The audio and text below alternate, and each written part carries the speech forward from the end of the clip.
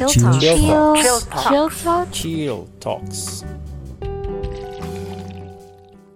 Hi everyone, welcome to another episode of Chill Talks podcast, where conversations happen. I am your host, PJ, and hi, I missed you.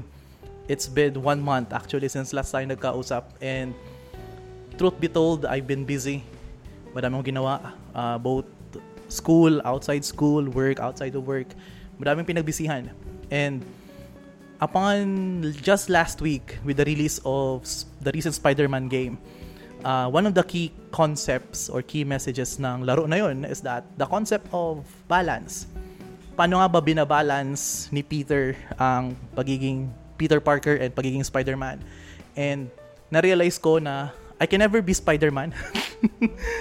But I realized that may mga binabalanse din ako sa personal ko and work life. Na kung saan it got me wondering na during those months na busy ako while not doing this podcast, I've justified so many reasons. It's either wala akong time, kailangan ko magpahinga, madami akong ginagawa, masyado akong busy.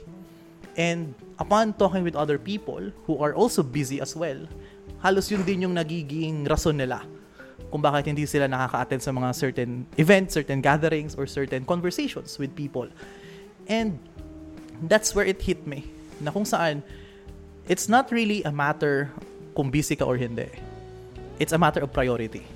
What you're busy with is what you prioritize. And I've been thinking na during this past few months, yung mga pinaprioritize ko is something that is making me happy, making me earn money, and at the same time, making me productive.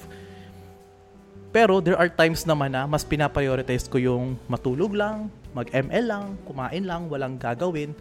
So parang doon ko na pagtanto na how do we set our priorities? How do we balance our life? Hence the title of this episode. Kasi in order for us to balance something, kailangan natin una, hawakan siya.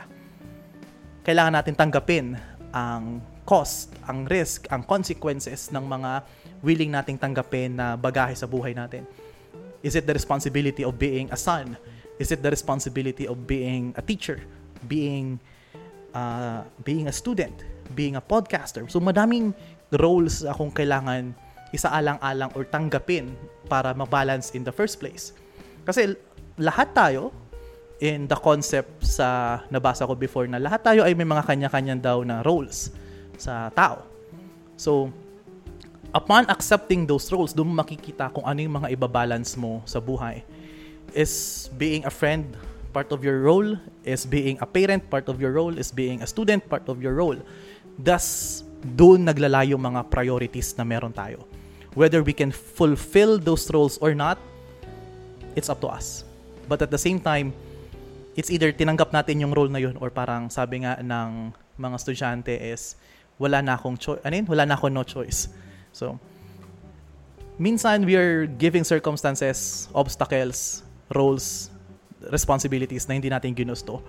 And we have to consider it when balancing our life. Sometimes there are situations, responsibilities na ayaw natin pero kailangan. Hindi siya matamis pero makakagaling siya para sa atin. Kasi what we prioritize is where our principle lies. Isa rin sa mga na repag-reflect ko sa past few weeks. Kasi before everything, before all of this, I never like being with people. I always avoid people as much as possible. Even when I'm with people, mas parang gusto kong mag-isolate na lang. And no, it's not being an introvert. It's being self-isolation. Ayaw ko talaga ng tao. And it was very toxic for me.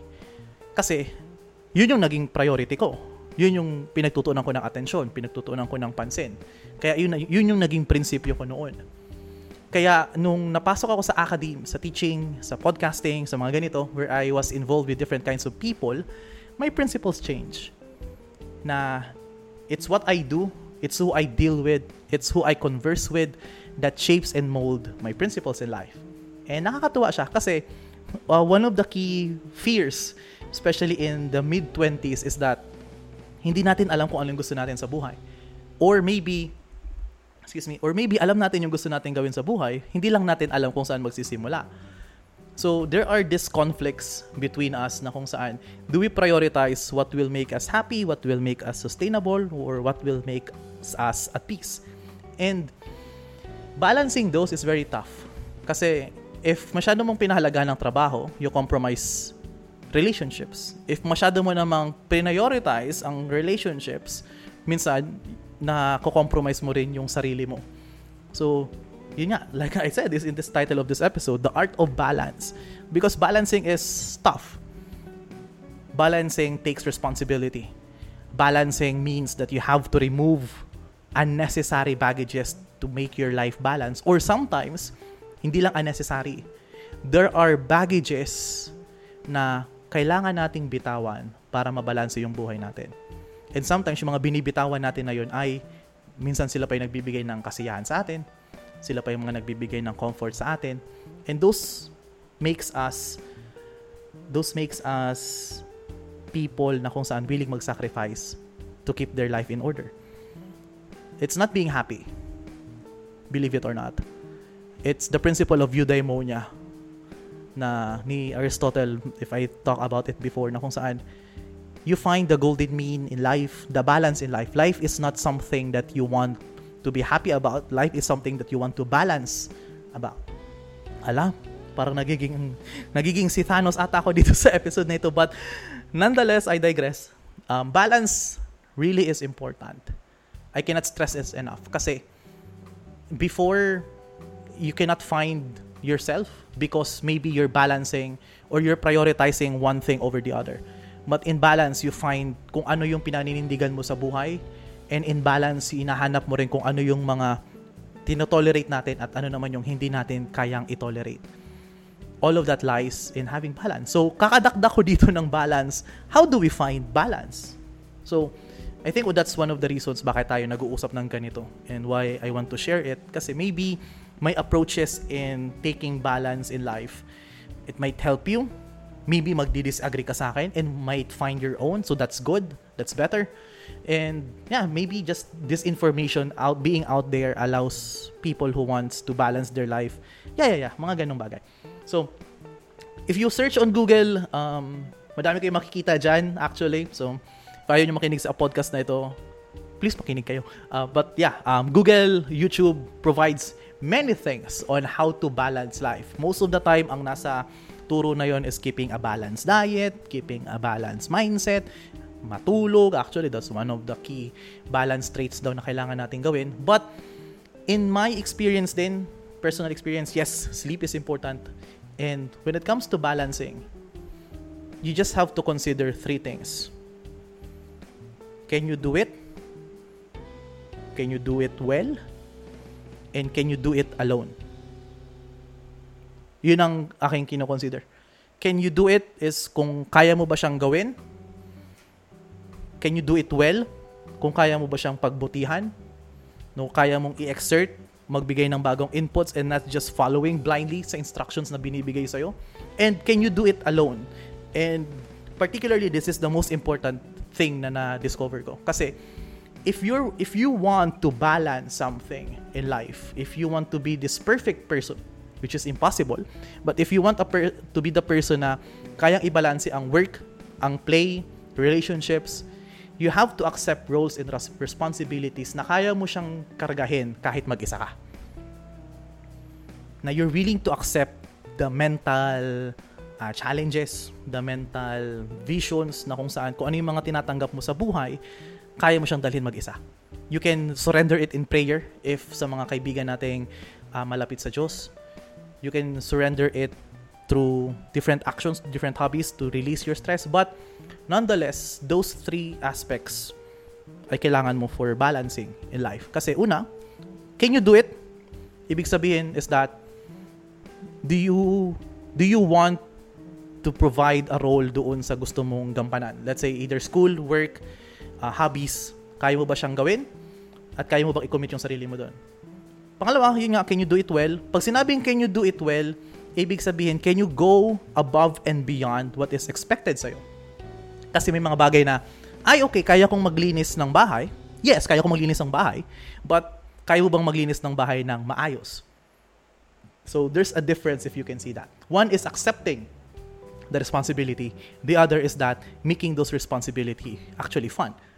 And the third one is, can you do it alone? Which is kind of the hardest.